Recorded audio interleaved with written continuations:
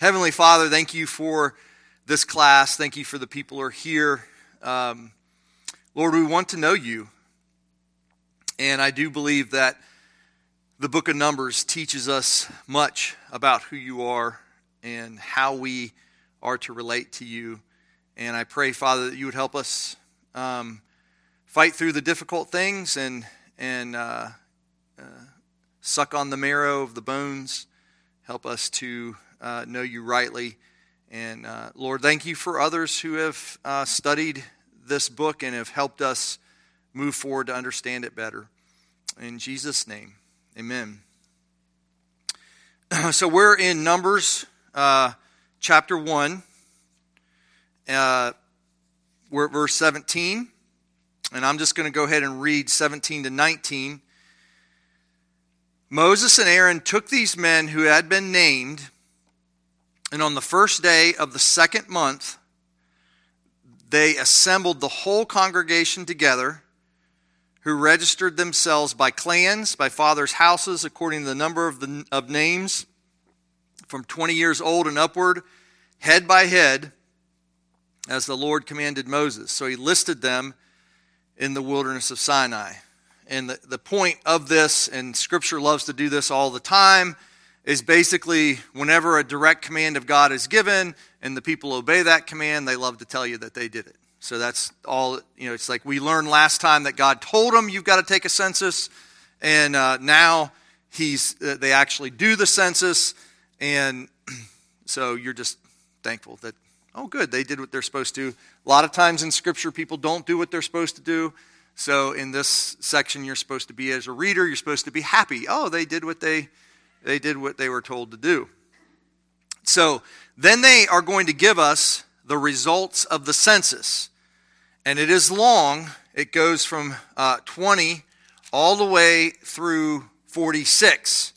And I am going to read that, but I'm not going to read every word of it. And you'll understand why here in a minute. So let me just read it.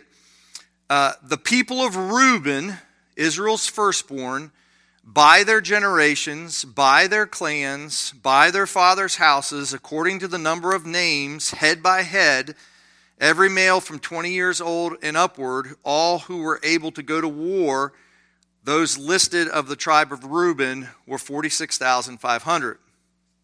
So a couple observations there. This is very much similar to what we just read in 18. By clans, by fathers' houses, by the number of names, 20 years old and upward, head by head. All that's just a repetition. They do give us an explanation in verse 20 as to part of the reason why they're taking the census, right? Do you see that little addition? Yeah, they're getting ready to go to war, right? Who are able to go to war. So, now, again, I'll read all of the next one. Of the people of Simeon, their generations, by their clans, by their fathers' houses, those of them who were listed, according to the number of names, head by head, every male from 20 years old and upward, all who were able to go to war, those listed of the tribe of Simeon were 59,300. So, really identical, right?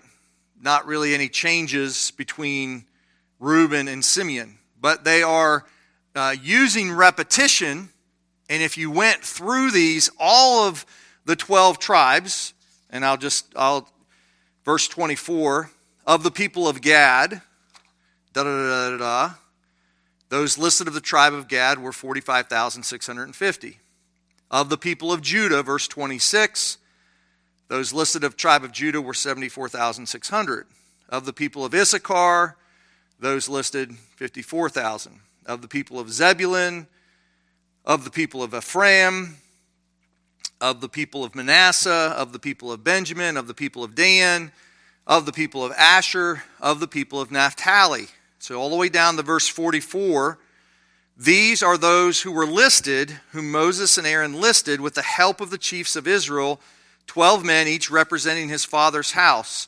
And then you get kind of the conclusion of the whole thing. So all those listed of the people of Israel by their fathers' houses from 20 years old and upward, every man able to go to war in Israel, all those listed were 603,550. Okay? So it's just, if you were, it doesn't make for good reading because there's repetition. But why might God have wanted to repeat basically the same thing over and over again in this text of Scripture? Why not just say, oh yeah, and the process was repeated in each of the tribes? Why actually go to the laborious task of listing all of those little details of each of the clans? Any suggestions?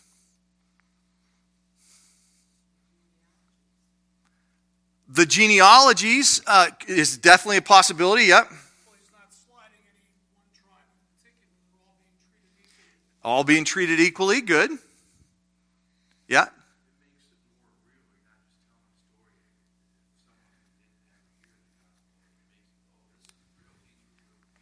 Okay, so it's very factual according to what happened. It's not just written for story's sake. It's telling you something that actually did happen, right? Okay.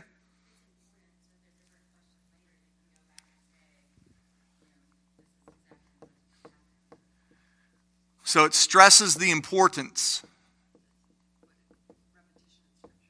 Yeah, I think that's it often is there to help you see that this is important. So if it's causing you as somebody disconnected to say, and just do what I did, like pass over things, it's helping you to see that, God must think this is very important, right? He's in how they organized them, how the whole nation was organized is very important to God. So any other thoughts?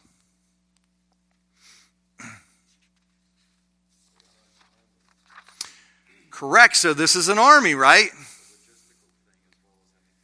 Right. So there's real logistics to this. They are truly an army.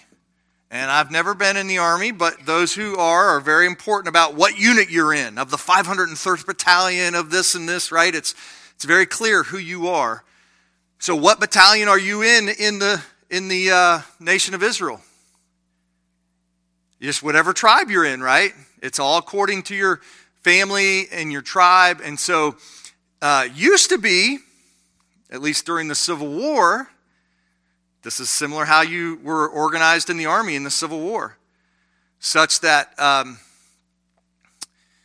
there's a book that I read.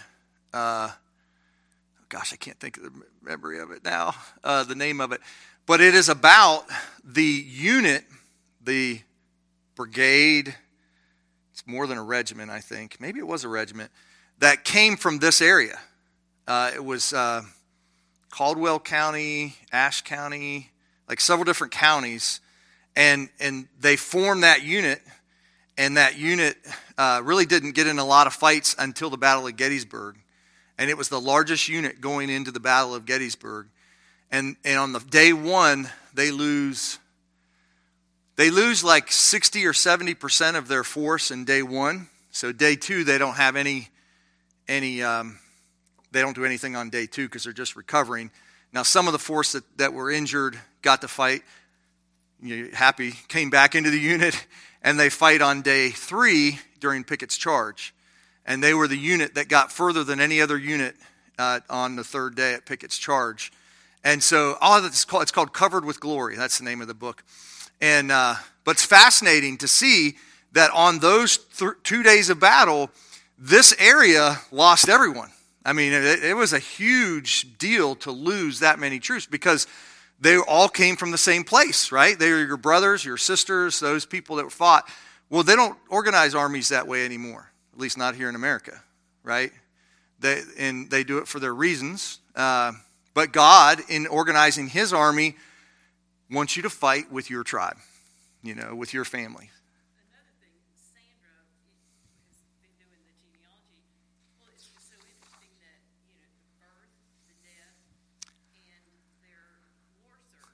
Yeah. And it can, even years ago, now we know who of Art's family fought in the Civil War. Mm-hmm. So they can count, and for generations after, you'll know. Excellent. Yes, that's true. And there is a sense where Israel, we need to remember, Israel is not just a people, but it is an army. Right? Israel is an army. So there could be other reasons that God did this. I don't know all the reasons why he might have, chosen to do it quite this way, stress it as he did. But it's there, and we are given a total of the number of people in this army 20 years old and older. So that number is 603,550. 603,550. That's just the men, and it's just the men 20 years and older, right? Right. So those who were not able, or maybe it doesn't really give us a cutoff, but there's possibly, if you were just too old to fight, that you would not have been counted. But the number of people in the army that could fight. And then, so there's a guess as to how many people there actually were, right? Because there's more than that. So some people say even upwards of 2.5 million people. 2.5 million people. How many people are in the state of North Carolina right now? 11 million. I mean, so you could probably go to Charlotte. Is there 2 million people in Charlotte? Not even 2 million people in Charlotte. Think about how many people that is.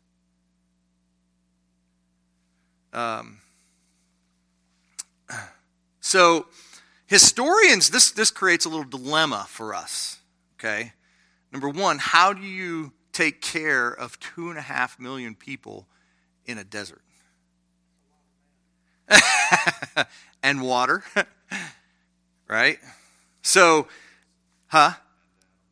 and animals, right? So you're looking at this. So it is estimated that Pharaoh's army, this is historians, this is extra biblical, but it's estimated that Pharaoh's army only numbered about 20,000 men.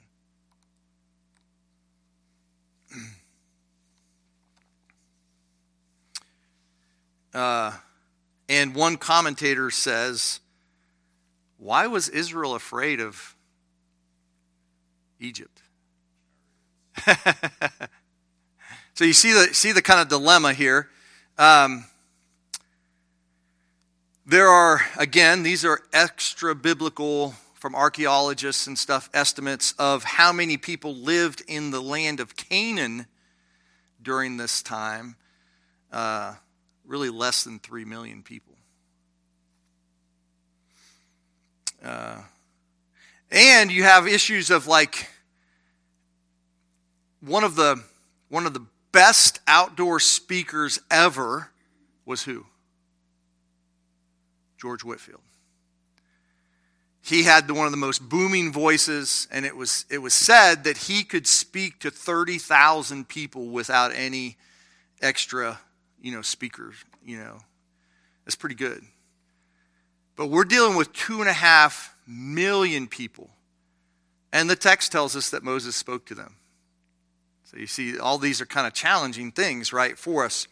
Turn to Numbers 3, 40 through 43. Numbers 3, 40 through 43. I will have somebody read that. If we've got a mic, Marcus, we have a microphone back here we can give to someone to read. Just raise your hand and he'll give you the microphone if you want to read those verses. There you go, Mike. Mike will do it. Numbers 3, 40 through 43. And the Lord said unto Moses, number all the firstborn of the males of the children of Israel, from a month old and upward, and take the number of their names. And thou shalt take the Levites from me, I am the Lord, instead of all the firstborn among the children of Israel, and the cattle of the Levites instead of all the firstlings among the cattle of the children of Israel. And Moses numbered as the Lord commanded him all the firstborn among the children of Israel.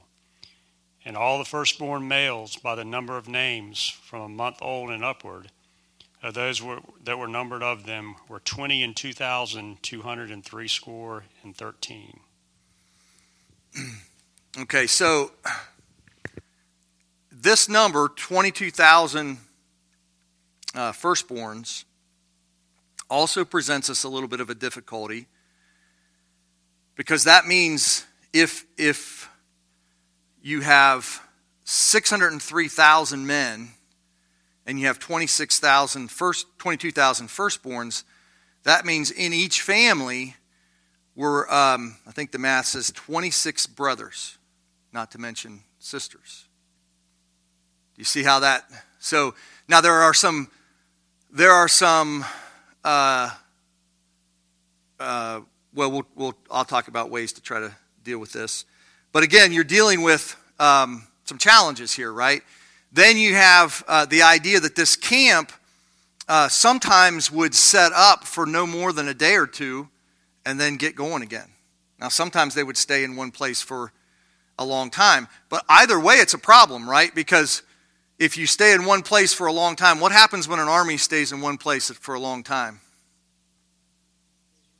They ruin it, right? Now, they were in a desert, so it's hard to ruin a desert. But still, if there were any foliage for the animals to eat, very quickly that could have been gone, right? And so, and then you have just the waste that people put forth, right? They don't have sanitation systems going on. So you're dealing with a lot of problems with this many people. Then just marching would have been difficult. If an army tries to march places, so if you're under Stonewall Jackson and you're in his army, he has a theory that if you fall out of the line, he just leaves you. He just keeps on going, right? So you can imagine having an army marching of 2.5 million people. How many people are stragglers? Or maybe they just stop and are so slow they don't go hardly anywhere. So there's a lot of issues going on with having 2.5 million people. Now, this has led people to question this. So some people think that that they're taking actual numbers from the time of David and imposing them on this. I'm not saying I agree with all these. I'm just telling you this is what people have done. And I just want you to feel, it's good for us to feel that, wow, this is a real conundrum here. Some people say that the numbers are symbolic. And there's a couple different ways that they work this out. That they think that the numbers are really multiplied by 1,000. I won't go into all the details of that. But sometimes they talk about that instead of thousands, they're clans, not necessarily thousands. Some people say that it's a translation issue. I don't know. There's all these different things. One option, though, another option is that's somewhat hyperbole. So you get all these people. And in fact, if you're going to go to a secular university, they'll probably pull this out and say, you can't trust anything in the Old Testament. It's clearly not factual, historical, those kind of things. Another option is just take the numbers as they are and live with the difficulties. And that's where I live. I don't understand. It doesn't make sense to me. It does tell me that if that the provision of Israel that's not good. The provision in Israel is going to be miraculous. No question about it. What's that? Oh, they're going to be fed manna. They're going to be fed quail. I think it's pretty quick. It's one of the first things that happens. So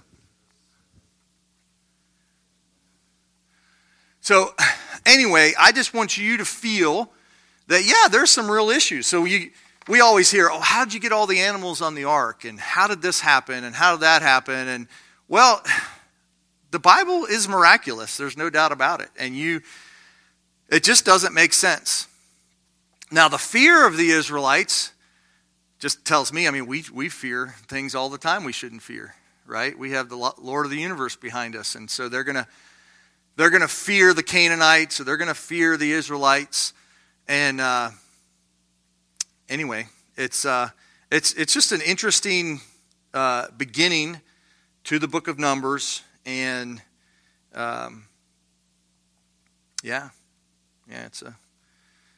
a lot of fun. Any other thoughts on just the Numbers issues? Go ahead, Nathan.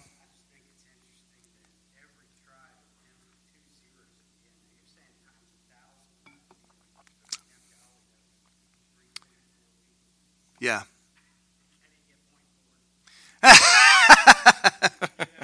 Yeah.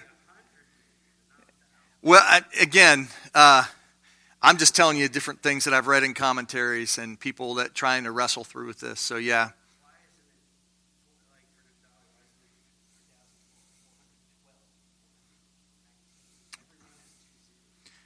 Yeah, the biggest issue for me is the issue in Numbers 3 about the names of those 1 month old and the firstborns. And Kyle and Deletes is a commentary, and he suggests that the number of the firstborn only included the 13 months since leaving Egypt, that wasn't the firstborn of all firstborn. It was just those born in the year, because it's been a year since they have come out of Egypt, and that's the number for that. So that makes sense to me. There's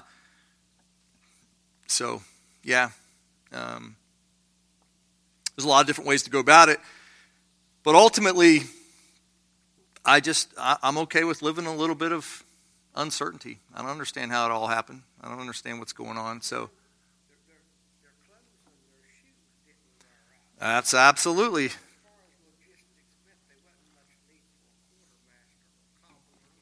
That's a good point. It says their shoes don't wear out. They don't need a quartermaster. They don't need a cobbler. Those kind of cooks. They do boil things. So they do boil things, and how they get the wood for that is very interesting. But, if nothing else, a lot of times we approach the Bible as if the Bible is on trial. And that if it doesn't meet up to our expectations, then we're just going to cast that off. And I think the better way to approach this is God's Word. I don't understand everything about it, but approach it with a sense of humility. Maybe there'll be a nice explanations in many other places in Scripture as time has gone on and commentators have more considered things have made more and more sense, given us more clarity. But just know that the issue of Numbers is a dilemma for us. So.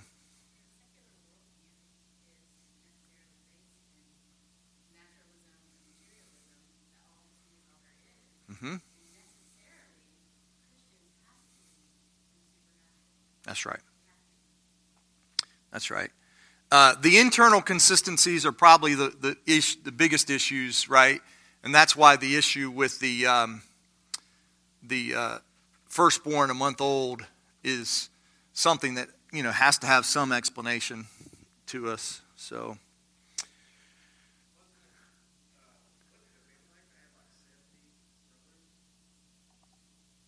That was a king, though, right? Like they could have multiple wives, and we're assuming that most of the Israelites didn't have like multiple wives at this time. Solomon had plenty of, half brothers and stuff too, but that's not typical probably of the Israelites to have that many. So, okay. How about the numbers just in general? Any observations that you make from the numbers?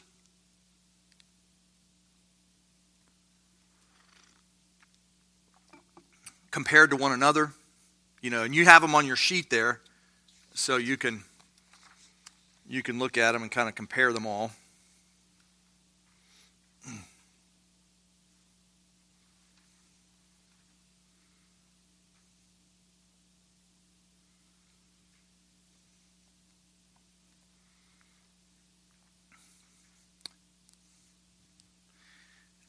Is there perfect symmetry among the tribes? No, there's not. If you get to the book of Revelation and they're talking about the 144,000 in the church in Revelation, there is absolute perfect symmetry. Just interesting. My opinion is that when we understand God's final salvation and the elect, it will be perfectly symmetrical. Like we'll all just go, oh, wow, everything is perfect, But in reality, that's not where they are. In this life, there's not a symmetry that's going on between the tribes. Judah is the largest, 74,000. Judah does seem to be given prominence. But it's also true that Dan is pretty large. And Dan actually kind of falls off the face of the earth later on. So it's interesting. I would think that given the prominence of position of Judah, there's probably a potential for pride with them as well. Maybe a sign of blessing, but also a sign of pride.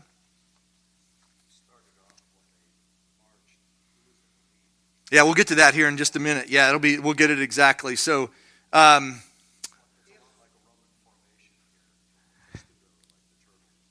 okay, yeah, like the phalanx. Uh-huh. Yeah, we'll get to the kind of positions of them here in a minute because we're going to go pretty quickly through this.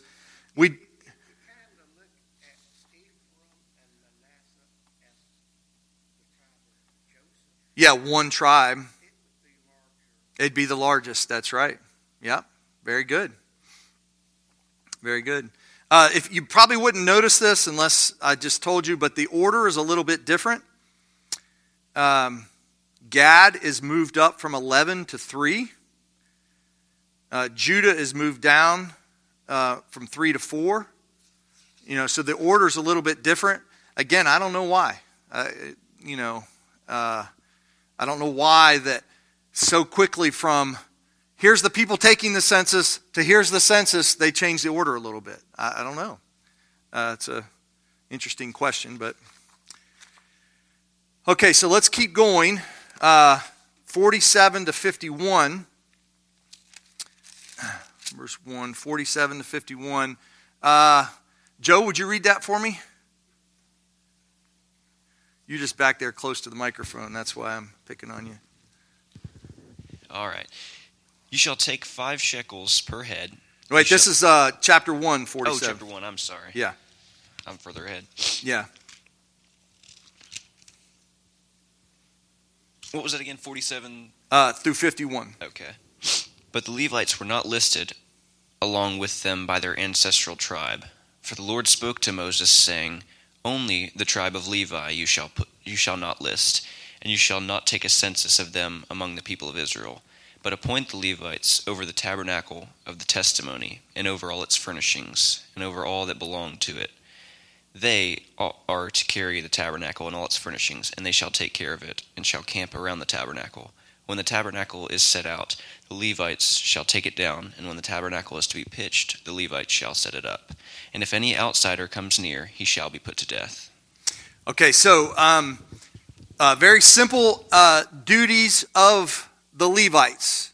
They are to camp around the tabernacle. That's one duty. What else are they called to do? Put up and take down the tabernacle. Carry the tabernacle stuff. And if somebody comes near, they're supposed to kill them. Right? Those are their duties. And so they're here. Around. We'll go into more on this as we see the picture, but we're just going rather quickly. 52 to 54. Chris, you want to read that for me?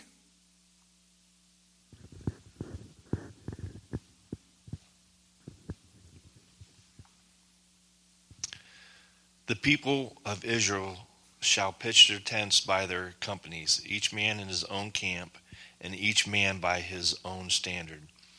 But the Levites shall camp around the tabernacle of the testimony, so that there may be no wrath on the congregation of the people of Israel. And the Levites shall keep guard over the tabernacle of the testimony. Thus did the people of Israel. They did according to all that the Lord commanded Moses. Okay.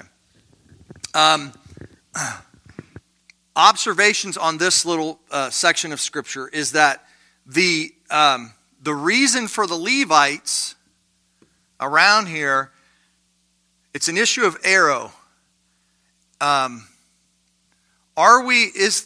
Levites, are they there to protect the tabernacle, or are they there to protect the people? Yes. They're there to protect the people from the tabernacle. Okay? This is just an important point. God does not need protecting. So this camp was very similar to other camps, and often the king would be at the center, okay, of like the Egyptian army or some other. He would set up his camp like this, and the king would be here. And he would be there to show that he's the most important, but he would also be there to have protection, everybody around him to protect him. Well, two things. Israel doesn't have a king, except that it's the Lord. And number two, the Lord doesn't need protecting. So those are the issues. There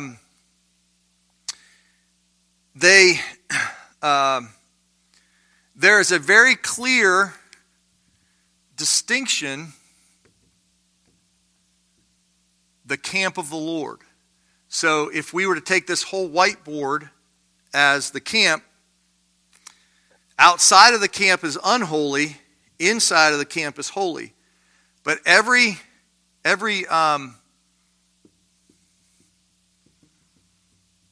step you get closer, you're getting to another degree of holiness. So it looks like that. Okay?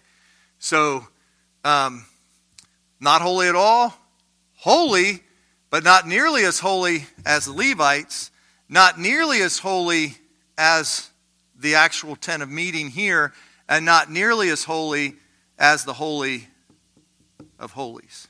Do you see that? How there's just level after level after level.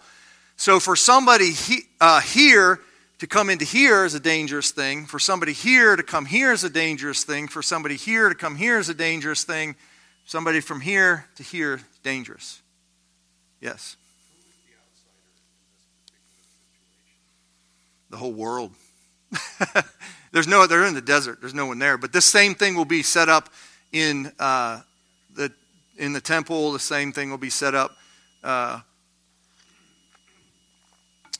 It's a permanent concept. Okay, so just understand this levels of holiness. There is a clear distinction between inside and outside. Right? So those are inside and those are outside. There's a clear distinction. So that there's a what we call like a hard edge between one level and the next level. But the whole situation is center focused. So everyone, if you want to understand what's the heart of who we are as a people, everyone finds their place in light of the central piece. So when you think about if you're going to apply this to our lives, everything in life ought to be centered around God at the center. Right? You exist in a church, which is a part of this place where God dwells, and we all are focused on Him at the center. He is the center of our existence and should be the center of how we live every day.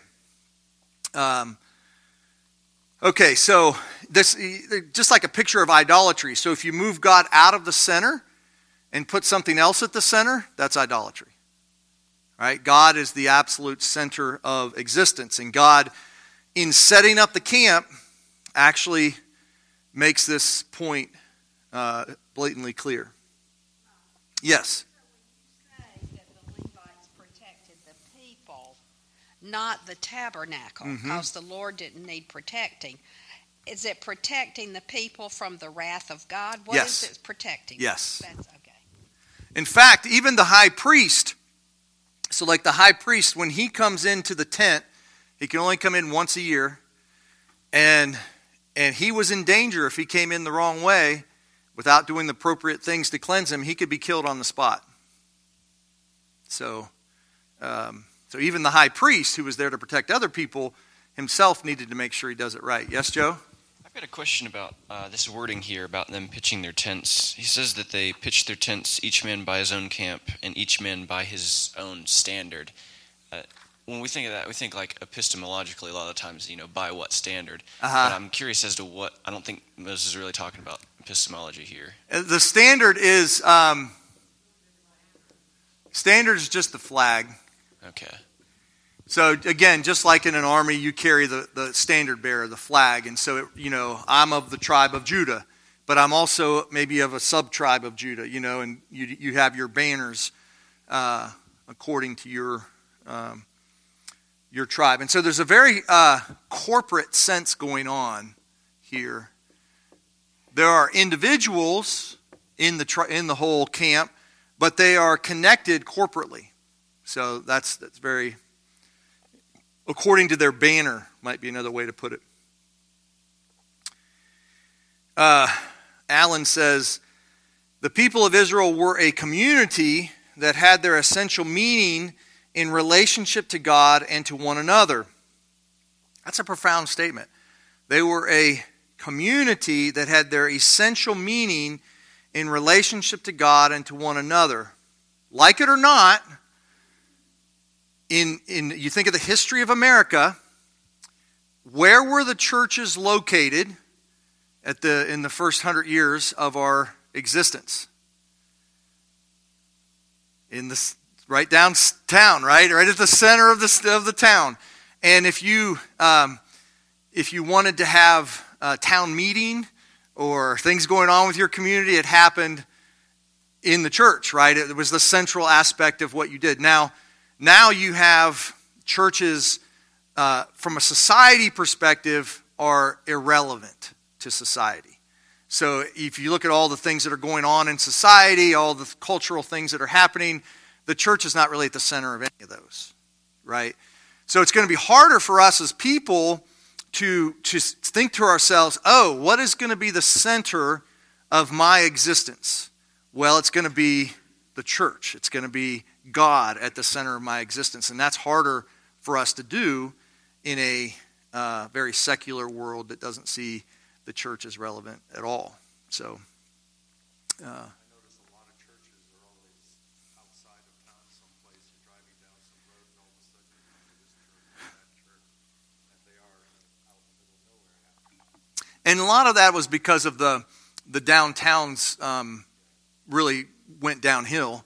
And so then they were looking to where the people had moved to the outside. So it's not really bad that cities or churches are on the outskirts of town, I don't think. But I do think it just shows culturally how the centers of life in our culture is no longer the church, no longer God. And it's temptation for us as people to view our, so like whatever you put here, it could be your family, it could be sports, it could be something else, and your tabernacle, your church is out here. Think about your life, right? So what's at the center of your existence? What is the highest and most important aspect of your life? It should be your connection with God and with the rest of the people of God. That's I think, the principle that God is putting forth to us when he sets up his camp. Yes, Lori?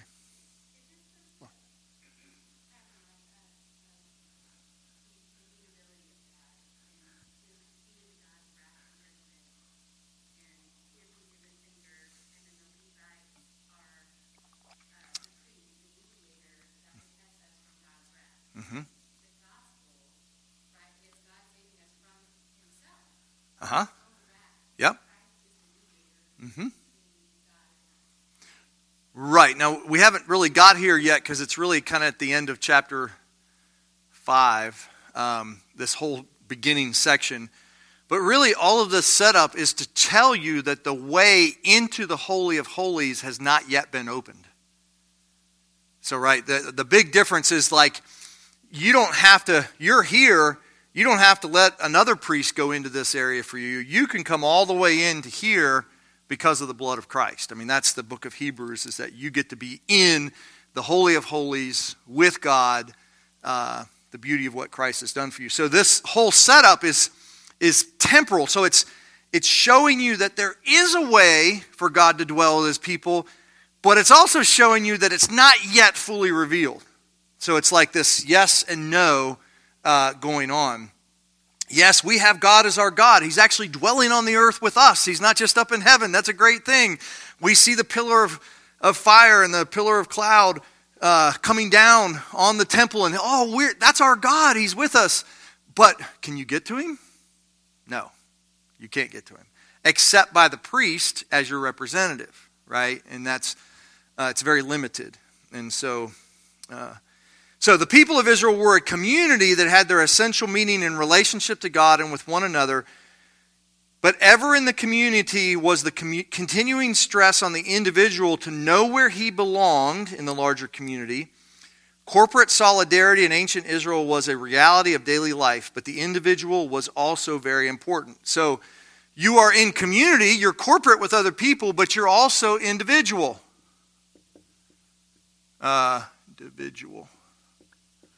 Because you, by yourself, you could come up here and you could bring your offering to the Lord. And the priest would take your offering. It's like an individual thing, right? And so we try to capture both of these in our own communion, right? We have the corporate element that we hold the cup until all have been served and we drink together because we're in solidarity with the whole community. But we take of the bread individually. Not the only way to symbolize that. I've seen people do it the exact opposite. Eat the bread together, take the cup individually. But the idea that there's individual and corporate is very important. Both of those are important if we're going to understand who we are as the people of God.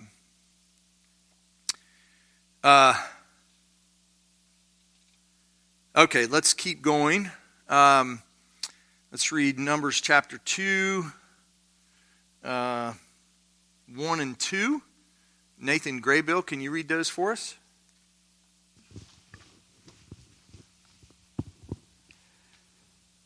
The Lord said to Moses and Aaron, "The Israelites are to camp around the tent of meeting, some distance from it, each man under his standard with the banners of his family." Keep going. Just read that they shall camp. Do you have that or not? No, I have the NIV. Okay. I'll read it. Do you want me to read 3? Well, I don't know. I don't know where they break it. The Lord spoke to Moses and Aaron, saying, "The people of Israel shall camp, each by his own standard, with the banners of their fathers' houses. They shall camp facing the tent of meeting on every side." You don't have anything of that nature, huh? Okay, yeah. Well, the idea is that your tent should have a door to your tent, and it should be facing inward, like this. Okay, so everybody is then faced inward. That's where our focus needs to be.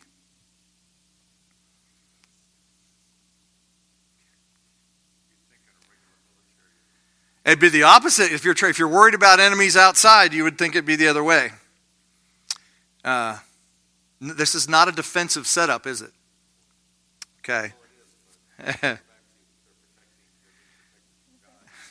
That's right. You need to fix your eyes on God, not on the world around you. I mean, this is your focus. Your whole life is to be fixed upon God Himself. All right, so Numbers chapter 2, verses 3 through 9. Those to camp on the east side toward the sunrise, those to camp over here, shall be the standard of the camp of Judah.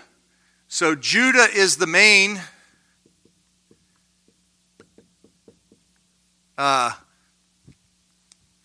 uber standard, because there's going to be 3 tribes that are going to be connected to Judah.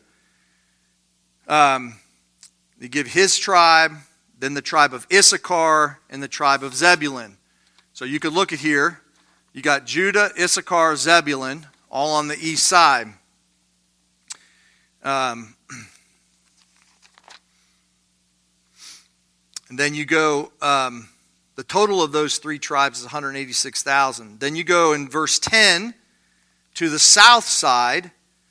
Again, you can just see it on your map. Reuben, Simeon, and Gad, all 3 of those. And their total is 151,450 on the south side. There's a little detail that's given in verse 17. Then the tent of meeting shall set out with the camp of the Levites in the midst of the camps as they camp. So they set out each in position, standard by standard. So in other words, as the army will set out, you'll have these 3 go, these 3 go, and then you're going to have the tent that's going to be in the middle of the long march. Okay? Then in verse 18, on the west side, Ephraim, Gamaliel, Abidan, 108,000. And then on the north side, Dan, Asher, Naphtali, 157,000. So you have, depending on how you think of things, this is your rear guard, right? This is your avant-garde, the beginning. So in the line of march, but in the line of march, these two are more close to the tent of meeting. So you got your front and back. If in the way the camp's set up, this tribe is given precedence because it's at the entrance. These guys are at the back of the Holy of Holies, right? They're the backyard, so to speak.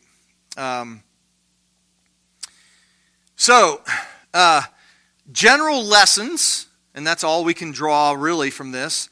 The camp is facing which way? Toward the sunrise. Why would that be the case? Why would he face the camp towards the sunrise?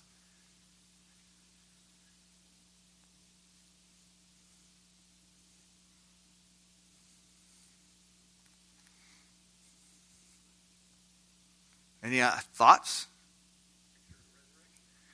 I think there is a sense that God comes from the east. The king, Judah, will always be said to come out of the east into his temple. And I do think it's the sunrise, which definitely relates to the going from darkness to light when the Messiah comes. So it's always facing towards the east. The Garden of Eden was in the east. Yep. The east is always given prominence. I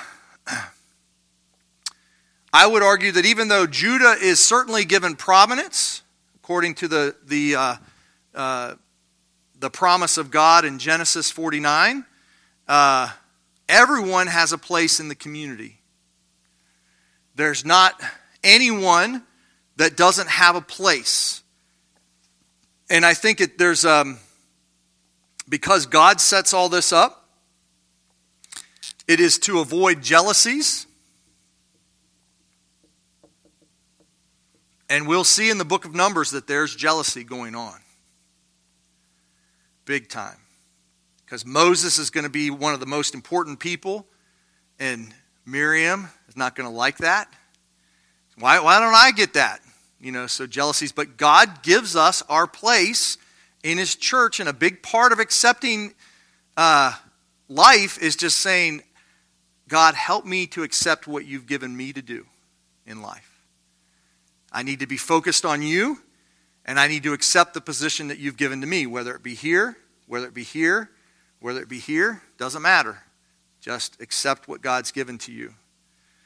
I think the fact that the positions of north, south, east, and west are prominent, I think is helpful to understand that the camp is also limited in its scope. It's a foreshadow of God's eternal kingdom, which will go out to the four corners of the earth, right?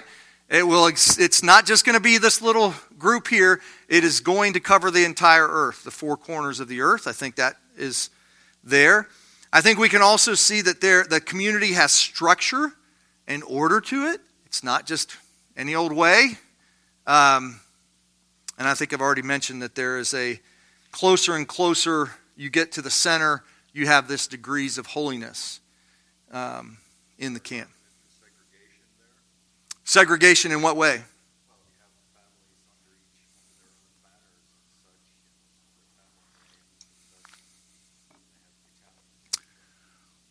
Well, no, and I would just say that in our day and age, not that this is a foreshadow of the splintered church that we have today, but the idea is that it's okay to be of a particular tribe. We're part of Faith Presbyterian Church, but we acknowledge that we're not the only church, and that there's more churches beyond us. We are closest to the people in our tribe. I would assume that the people here would have a closer connection with their people, and maybe the people here and here, than they do on the people on the other side. It's not out of the question. Right. But there's order to it all.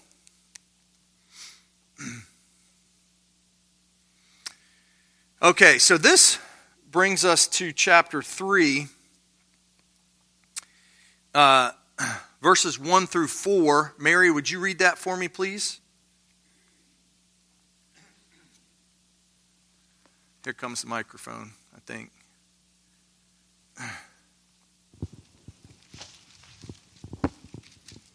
Thank you. 1 through 4. Yeah. These are the generations of Aaron and Moses at the time when the Lord spoke with Moses on Mount Sinai. These are the names of the sons of Aaron: Nadab the firstborn, and Abihu, Eleazar, and Ithamar. These are the names of the sons of Aaron, the anointed priests, whom he ordained to serve as priests. But Nadab and Abihu died before the Lord when they offered unauthorized fire before the Lord in the wilderness of Sinai, and they had no children. So Eleazar and Ithamar served as priests in the lifetime of Aaron their father. All right, so just give me some of your initial observations when you read this. Why is this section placed in there? What are they trying to communicate? Bring the microphone to her so I can hear that.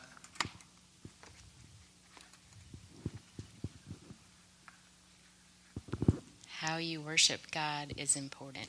How you worship God is important. So the priority of worship, and not just that you do it, but that there's a how to it is important. I think I hear what you're saying, right? Okay. For generations.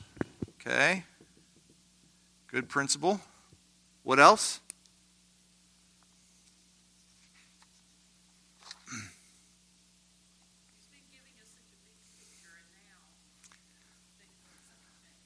Yeah, it's like he's narrowing. There's a narrow focus here.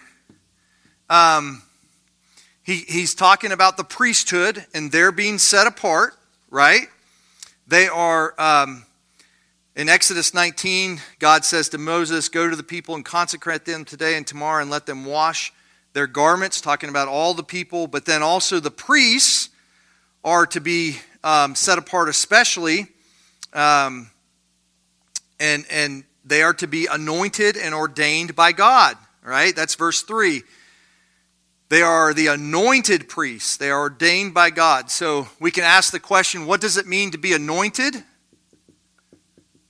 What does it mean to be ordained?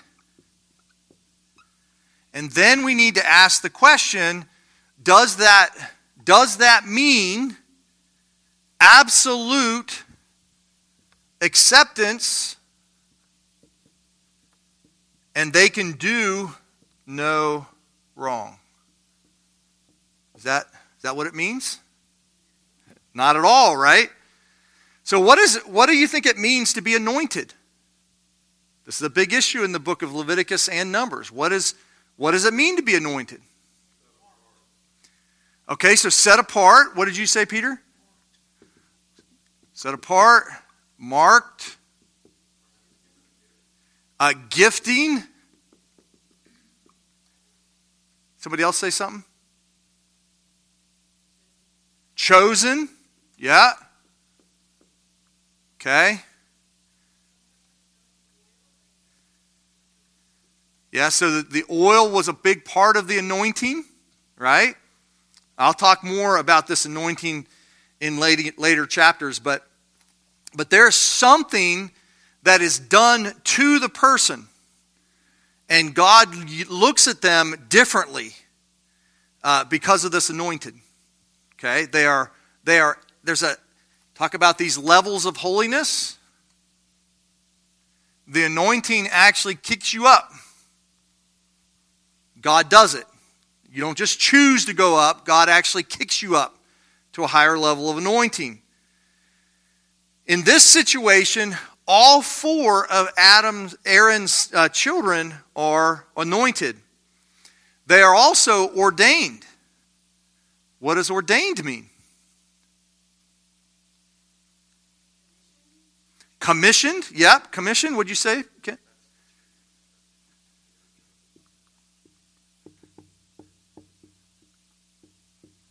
And chosen again. Okay.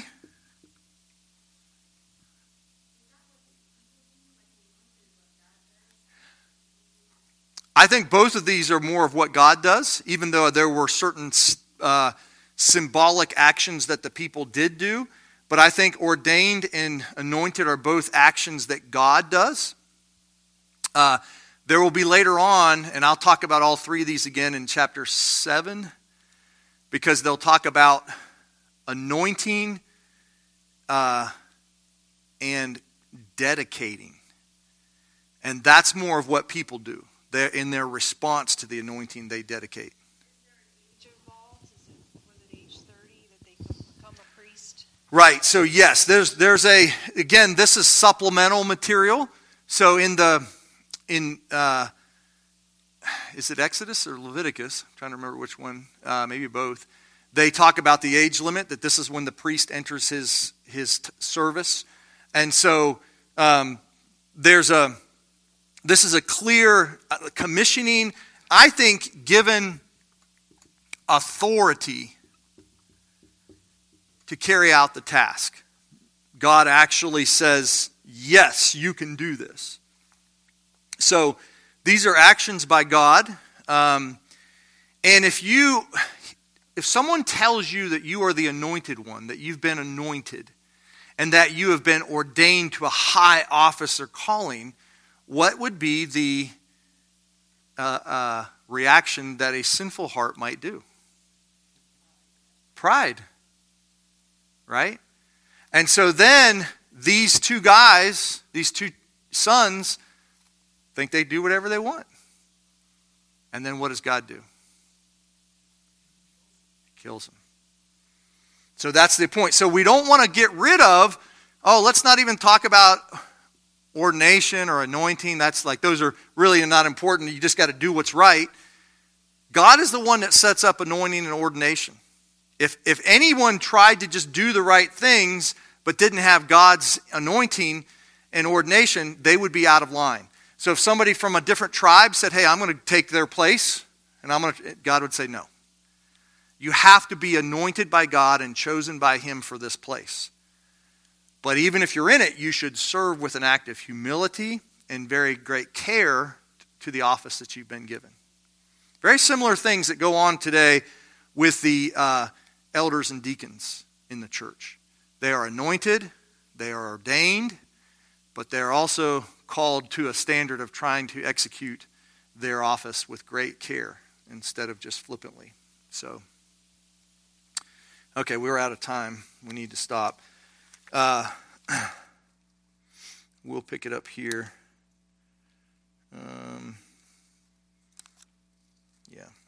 Okay.